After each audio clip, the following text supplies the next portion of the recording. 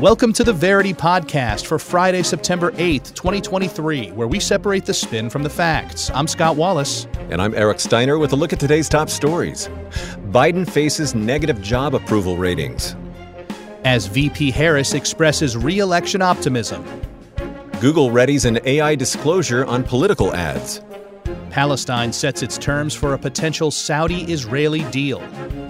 The U.S. approves the shipment of depleted uranium rounds to Ukraine. Mexico decriminalizes abortion nationwide. China considers banning clothes that, quote, hurt feelings. A climate scientist admits to overstating the impact of global warming on wildfires. New Zealand tries to produce lab-grown fruit. And cancer rates are found to have surged by 80% in the last 3 decades. In our top story, according to a recent CNN poll, the Biden approval rating is at 39%. And here are the facts as agreed upon by CNN, The Hill, Fox News, and Politico. A new CNN poll conducted by SSRS shows U.S. President Joe Biden with a 39% approval rating, in addition to other negative opinions of the job he's doing and his chances of winning re-election in 2024. Among those polled, 58% said Biden's policies have made the economy worse, up 8 points since last fall. 70% said things are going badly in the country, and 51% said the government should do more to solve the nation's problems. In relation to 2024, 46% of registered voters said any Republican nominee would be a better choice than Biden, while 32% said the Democratic incumbent would be better than any GOP nominee.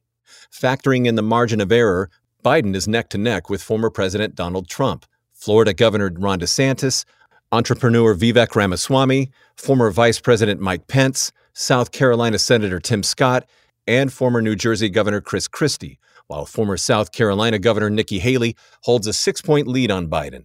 Among Democrats and those leaning toward the president's party, 67% said someone else should be the nominee, and 73% of all participants said they're seriously concerned about the 80-year-old's age.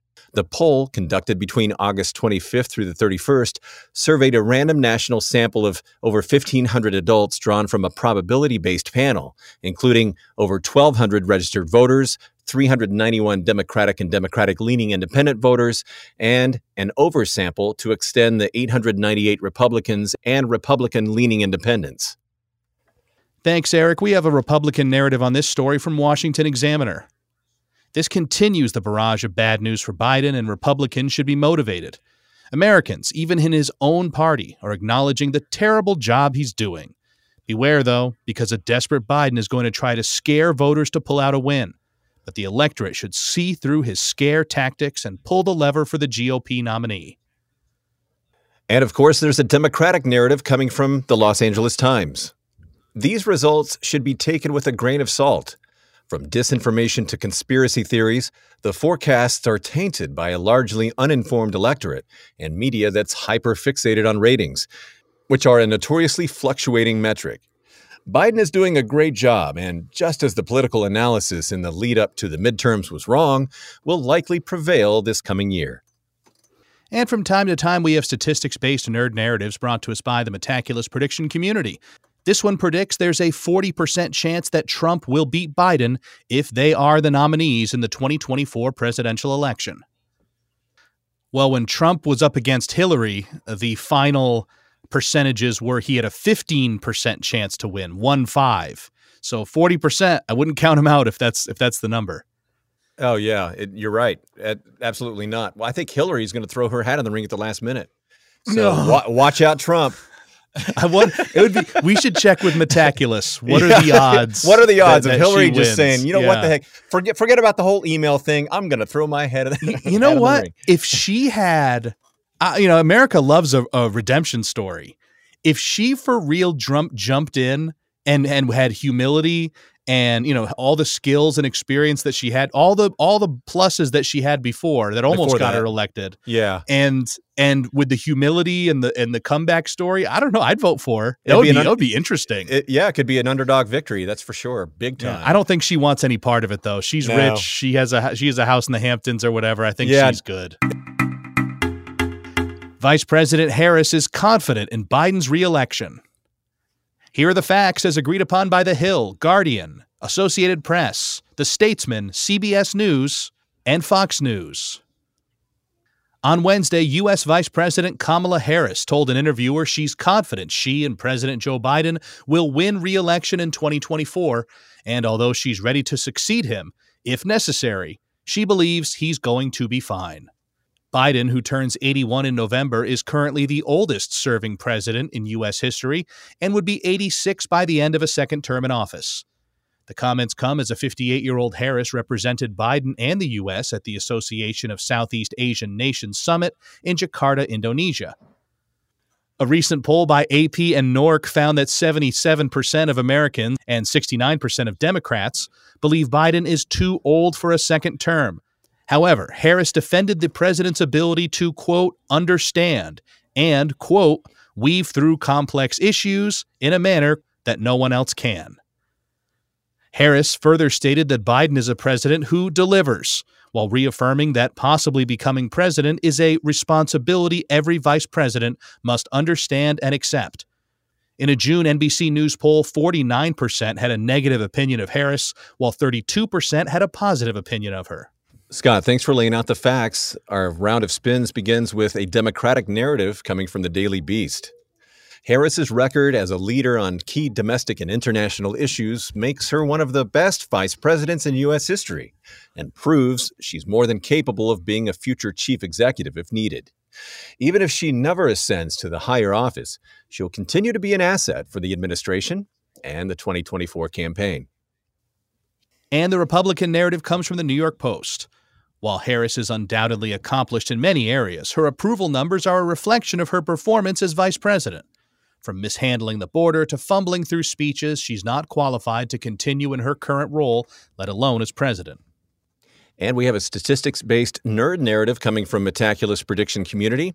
They say there's a 10% chance that Harris will be the president of the United States before Inauguration Day 2025. In our next story, Google plans to require a disclosure of AI-generated political ads. And here are the facts as agreed upon by ABC News, New York Post, and Politico. Beginning in November, roughly a year before the 2024 U.S. presidential election, Google will require a prominent disclosure for any political ads on its services, such as YouTube, that include audio or images synthetically altered or created by artificial intelligence, or AI. The rule, which will apply to, quote, all verified election advisors, will demand a, quote, clear and conspicuous notice in a location where it is likely to be noticed by users, Google said in its announcement on Wednesday. Disclosures won't be required for AI edits, such as cropping, resizing, or in-background edits that don't depict the realistic interpretation of real events. For the rest, however, ads without them will be blocked from running or removed later if initially able to evade detection. AI-generated ads have already hit the internet, including one depicting a fake former President Donald Trump resisting arrest and another showing a fake version of his wife, Melania, yelling at police. The Ron DeSantis campaign posted a fake picture of Trump hugging Anthony Fauci this June. The Republican National Committee in April also issued an AI-generated montage of photos meant to represent the future of the U.S. under a re-elected President Joe Biden, which showed boarded-up storefronts, armored military patrols in the streets, and waves of immigrants creating panic. The new Google policy updates its current election ads rules in regions outside the U.S., including Europe, India, and Brazil. Facebook also bans both deep fakes and other manipulated media in videos that are not in advertisements, though it doesn't require disclosures. Thanks, Eric. Narrative A comes from Northwestern Now. Not only should tech companies be reviewing AI-generated images and videos, but the government should enact laws to prevent this insidious content from polarizing society even more. Until that happens, however, everyone must learn to carefully analyze the images they see online before spreading them onto the internet. The Institute for Free Speech is giving us a narrative B for this story.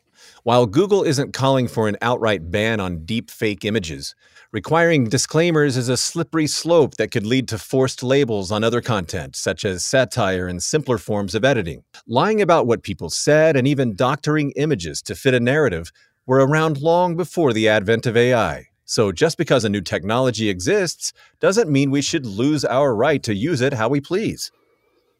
I'm just going to flood the internet with deep fakes of me doing every manner of heinous act and then I can just do whatever because it's already out there. I can just say that it's fake. Well, what do you mean you're going to do? I've already seen all your stuff, man. Those ones aren't deep fakes yet, though. Oh, that's what I'm talking about.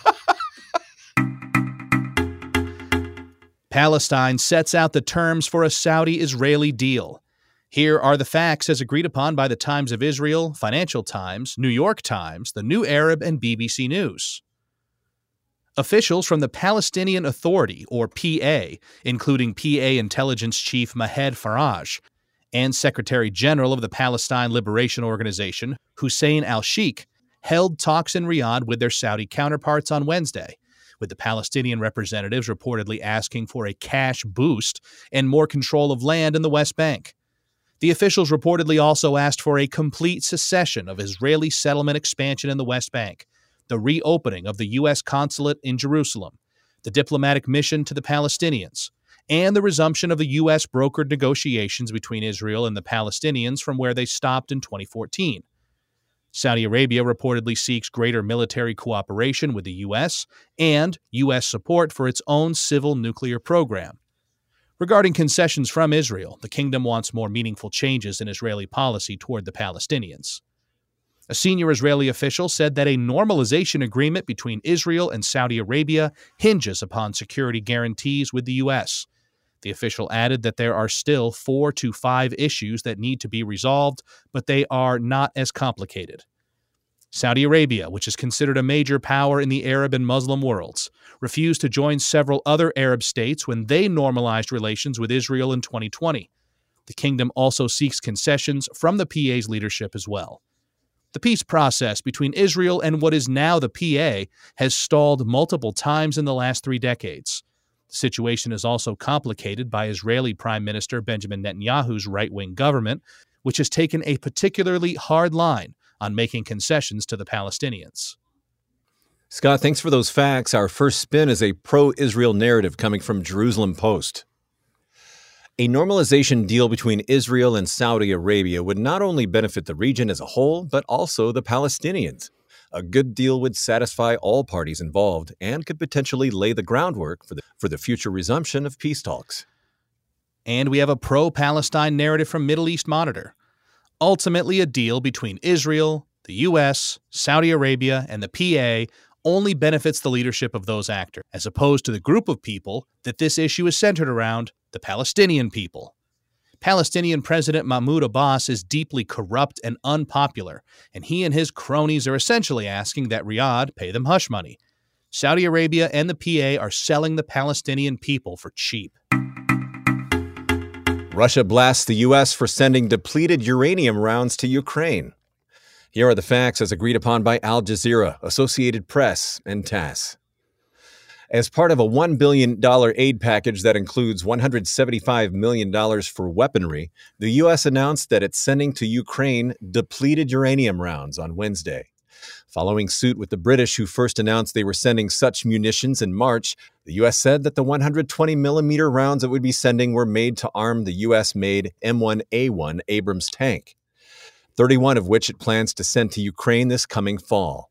These armor-piercing rounds were first produced by the U.S. during the Cold War. They were used by the U.S. against Iraq in the first Gulf War in 1991, and again in the 2003 invasion. They were also used in Serbia and Kosovo. The shells are not banned under international law. However, their use is hotly debated, as they have been linked to cancers and birth defects by disarmament groups.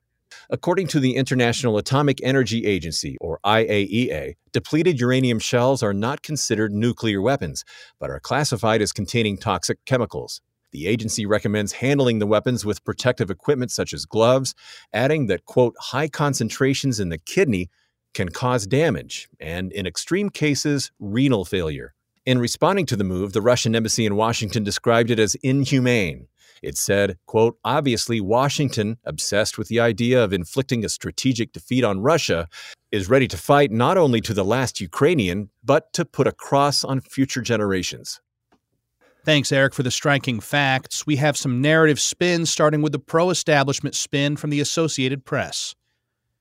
Russia is obfuscating the truth when it says such weapons are made from nuclear components. Depleted uranium is incapable of causing a nuclear reaction, and the IAEA classifies it as a toxic chemical. While there are some health risks attached, they are largely overblown by Russia, which also uses the munitions alongside many other militaries across the world. Follow that up with a pro-Russian narrative coming from TASS. This is an inhumane move by the U.S. that shows just how far Washington is willing to go in its attempt to weaken Russia. America is not satisfied with sacrificing this generation of Ukrainians, but is prepared to irreparably damage the future ones as well. The long-term health risks of these weapons are well documented in places like Iraq, Serbia, and Kosovo. And we have another nerd narrative from Metaculus. This time they predict there's a 4% chance that there will be a deadly clash between the U.S. and Russian armed forces before the year 2024. Mexico decriminalizes abortion nationwide. Here are the facts as agreed upon by Euronews, BBC News, Al Jazeera, CNN, Reuters, and the Associated Press. The first chamber of Mexico's Supreme Court ruled Wednesday that federal criminal penalties for abortion are unconstitutional, reaffirming a similar decision issued in 2021 against a law in the state of Coahuila that federally decriminalized the procedure. This comes as the advocacy collective Information Group on Reproductive Choice challenged the abortion section of the federal penal code, which the court agreed is in violation of human rights. Abortion was previously legal across the country only in cases of rape, with states free to decide on its legality otherwise. Last week, Aguas Calientes became the 12th state or federal district to decriminalize the procedure. Wednesday's ruling doesn't grant immediate access to termination services nationwide, but it obliges federal agencies to provide the procedure to patients even in the 20 states abortion is still criminalized. This decision has been deemed a historic win for pro-choice activists in a Catholic-dominated country where over 80% of its 130 million people are members of the religion, in contrast with the U.S., where the 1973 Roe v. Wade decision was overturned last year. Latin America has seen a trend of loosening abortion restrictions. Besides Mexico, elective abortion is legal in Colombia, Cuba, Uruguay, and Argentina. Those were the facts, and our round of spins begins with the left narrative coming from Guardian. Though Mexican lawmakers still have to eliminate abortion from the penal code in a process that could take years, this ruling is great news for those long fighting for reproductive autonomy, as the country will no longer criminally charge people for seeking or providing abortions. And the right narrative comes from National Catholic Reporter. This decision doesn't come as a surprise, as Mexico's Supreme Court has quickly assumed cases regarding state-level abortion bans to overturn them. The only way to effectively protect the right to life from conception will be explicitly enshrining it in the country's constitution. Metaculus Prediction Community gives us a statistics-based nerd narrative. They say there's a 5% chance that elective abortion will be banned nationally in the United States before the year 2030. China considers banning clothes that hurt feelings, and here are the facts as agreed upon by Bloomberg, Time, Fox News, BBC News, and Independent. The Xi Jinping administration is reportedly considering implementing a law that would forbid a range of behaviors, including dress or speech, that undermine people's spirit or hurt the feelings of the Chinese people. According to a draft of revisions to its public security law released by the Standing Committee of the nation's legislature, violators could spend up to 15 days in jail or be fined up to 5,000 Chinese yuan or $680 US. The current proposal doesn't specify what kind of clothing or speech would be considered, quote, offensive by the PRC government. The proposed legal changes also ban, quote, insulting, slandering, or otherwise infringing upon the names of local heroes and martyrs, and defacing memorial statues. This comes after Chinese citizens have been apprehended for wearing shirts with rainbows or distributing flags with pro-LGBTQ+ symbols. Thanks for those facts, Eric. Let's start our narratives with this anti-China spin from the New York Times. In the name of reforms, Xi Jinping has proposed an excessive and authoritarian law to punish citizens for dissent. In addition, the lack of clarity on what constitutes a violation could lead to abuse and infringe on personal rights. The feelings and spirit of a nation aren't fragile enough to be offended by someone wearing wrong clothes. The proposed law is just an attempt to penalize those who offend the CCP's sensibilities. We follow that up with a pro-China narrative coming from Global Times. President Xi Jinping has led China to reform, develop, and contribute to world peace and development. Under his vision, nearly 100 million Chinese people have been lifted out of poverty in just 8 years, while a project of modernization has been wildly successful. Chinese citizens believe in Jinping's leadership and decision-making as he highly values culture, puts people first, and works toward advancing national rejuvenation. And we have another nerd narrative from Metaculus. This time they predict there's a 51% chance that Xi Jinping will continue to lead China in the year 2030. A climate scientist claims he overstated the impact of global warming on wildfires. Here are the facts as agreed upon by Fox News, Daily Mail, The New York Post, The Telegraph, and the Free Press. Dr. Patrick T. Brown, co-director of the climate and energy team at the Breakthrough Institute, has claimed that he overstated the impacts of climate change on wildfires in an influential paper to secure publication in the scientific journal Nature. The paper Brown co-authored, titled Climate Warming Increases Extreme Daily Wildfire Growth Risk in California, was often cited by media outlets this summer. Brown says he chose to ignore important non-climate change-related factors so as not to dilute the story he claims scientific journals hold to. Brown claimed in an opinion piece that climate science misinforms the public by focusing on inducing alarm, adding that journals encourage authors to include misleading yet eye-popping numbers and scenarios to increase their stature and create good headlines. Poor forest management, human error, and arson are factors that, together with climate change, influence forest fires, with 80% of forest fires being ignited by humans, says Brown. These factors are ignored to promote reducing greenhouse gas emissions at the expense of more realistic policy goals. Nature editor-in-chief Dr. Magdalena Skipper has accused Brown of, quote, poor research practices, and denied that there is any editorial bias. Skipper says that peer reviewers noted the absence of non-climate change-related factors in Brown's paper and that the authors argued against including them. Brown has encouraged the media to stop accepting these papers at face value and for editors to focus on solutions beyond what is offered by pre-approved narratives. He calls on researchers to focus more on research that actually helps society instead of their career or media influence. Thank you for those facts, Scott. Our first spin is a pro-establishment narrative coming from Climate.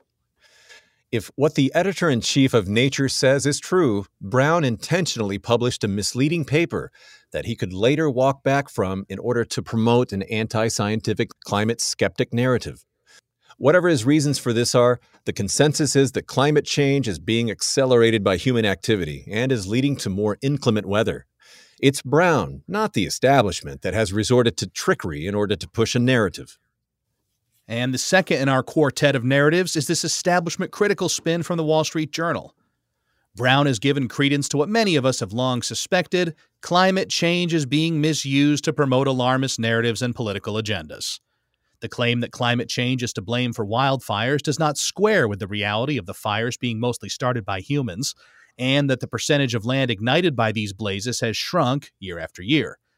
Academia and the media work together to promote an activist agenda at the expense of real climate solutions. Moving on to the cynical narrative coming from World Weather Attribution. A fair attempt at correlating wildfire risk to human-induced global warming can be seen in services for journalists like the World Weather Attribution Initiative. For wildfires, the initiative states that there's likely an underlying climate signal, but wildfires are much more challenging to correlate due to issues like forest management and ignition sources.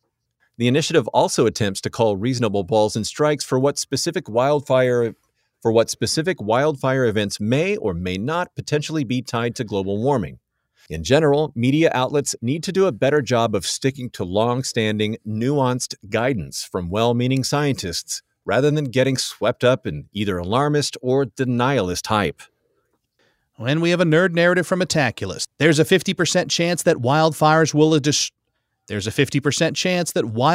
will destroy a total exceeding 10 million hectares of global tree cover in any year by the end of 2030. New Zealand plans to produce lab-grown fruit. And here are the facts as agreed upon by Guardian, One News, News Hub, Plant and Food Research, and ABC News. Amid a changing climate that could cause food insecurity, scientists at New Zealand's Plant and Food Research are attempting to grow fruit tissues inside a lab. According to Direction co-leader Samantha Baldwin, the idea behind diversifying the country's growing systems is to fill the gaps in the year where there might be pressure on outdoor production. While more than 80 companies across the globe are studying and producing lab-grown meat and seafood, Plant and Food Research is working with cells from blueberries, apples, cherries, feijoas, peaches, nectarines, and grapes. Under its Food by Design program, the Plant and Food Research team will grow only fruit tissue without unwanted parts like pits, cores, and rinds to reduce food waste. Once produced, the fruits will go through clinical trials to ensure they're safe for human consumption. Plant and Food Research scientist Dr. Ben Schoen states that using their expertise in cellular horticulture, the team strives to export what could become a significant food production system in the future and create a new food with equally appealing properties. New Zealand reportedly produces enough food to feed 40 million people, yet 40% of its 5 million residents experience food insecurity. According to Stats NZ, food prices in March had grown by 12% compared to 2022, the greatest jump since 1989. Thanks, Eric. Narrative A comes from the Paleo Foundation.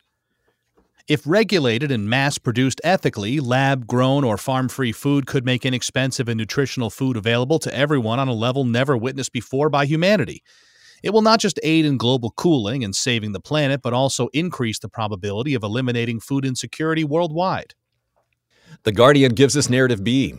While farm-free food may attempt to solve world hunger, the technology will likely push millions of people who work in the farming and food processing industries into unemployment, with dairy farms predicted to collapse into bankruptcy as early as the year 2030, and the beef industry forecast to drop profits by as much as 90% by the year 2035.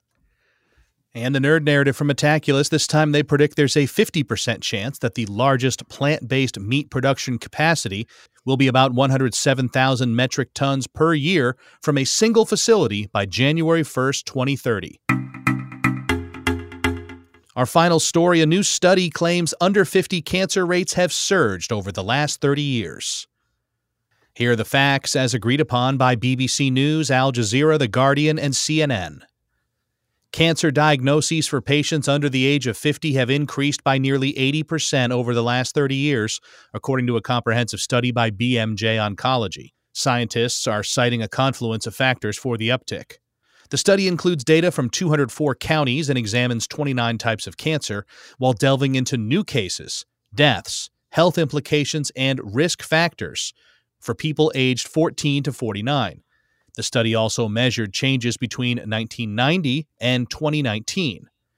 Global cases of early-onset cancer rose from 1.82 million in 1990 to 3.26 million in 2019, while cancer deaths in young adults under 50 increased by 27%. More than 1 million people under 50 die of cancer annually. Early-onset breast cancer was the most common form of cancer cases, while nasopharyngeal cancer, a type of head and neck cancer, and prostate cancer had the most significant increases since 1990.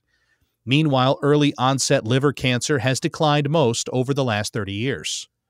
Scott, thank you for those facts. We begin our round of spins with an establishment-critical narrative coming from InfoWars. In a modern artificial world, nearly everything we eat, drink, and consume has the potential for contact with cancer-causing elements. Therefore, it's no surprise that early-onset cancer has risen so rapidly over the last 30 years.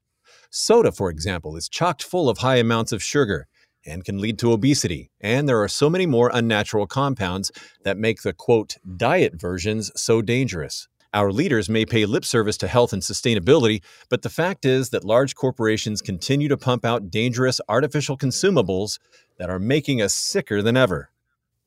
And the pro-establishment narrative comes from The Independent. There are many factors contributing to the rise in early-onset cancers, and researchers are determined to get to the bottom of this problem. Obviously, not smoking tobacco and over-consuming alcohol can go a long way in preventing cancer, along with regular exercise and a balanced diet. While the BMJ Oncology study may seem alarming, cancer still disproportionately affects older people, and young people can take simple, high-leverage measures to reduce their risks and treat cancer in its earliest stages.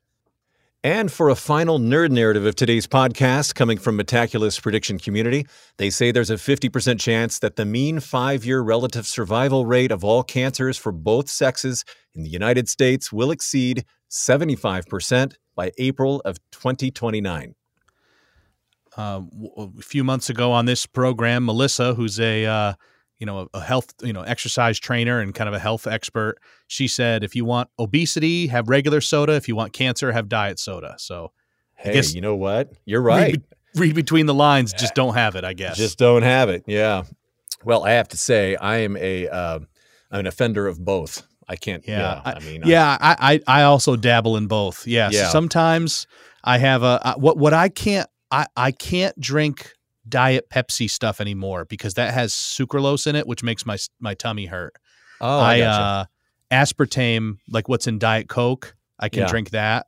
Right. But so if I'm at a Pepsi place, then I get regular soda, and then when I'm at a Coke place, I get diet soda, and I'm at risk of obesity and cancer. So man, I tell you what. Being Scott Wallace is a high maintenance position, man. You got a blood lead every month. You got to watch what kind of sodas you drink. Bless your heart. I'm a diva. You are a diva. You are definitely a diva. The Princess and the Pea. That's me. That's right. Thanks for listening to the Verity Podcast for Friday, September 8th, 2023. Each day, we use machine learning to read about 5,000 articles from about 100 newspapers and figure out which ones are about the same stories. For each major story, our editorial team then extracts both the key facts that all articles agree on and the key narratives where the articles differ. You can find out more about the Verity Podcast at verity.news and download the Verity Podcast app on the Apple App Store or Google Play. For Scott Wallace, I'm Eric Steiner, inviting you to join us next time on the Verity Podcast.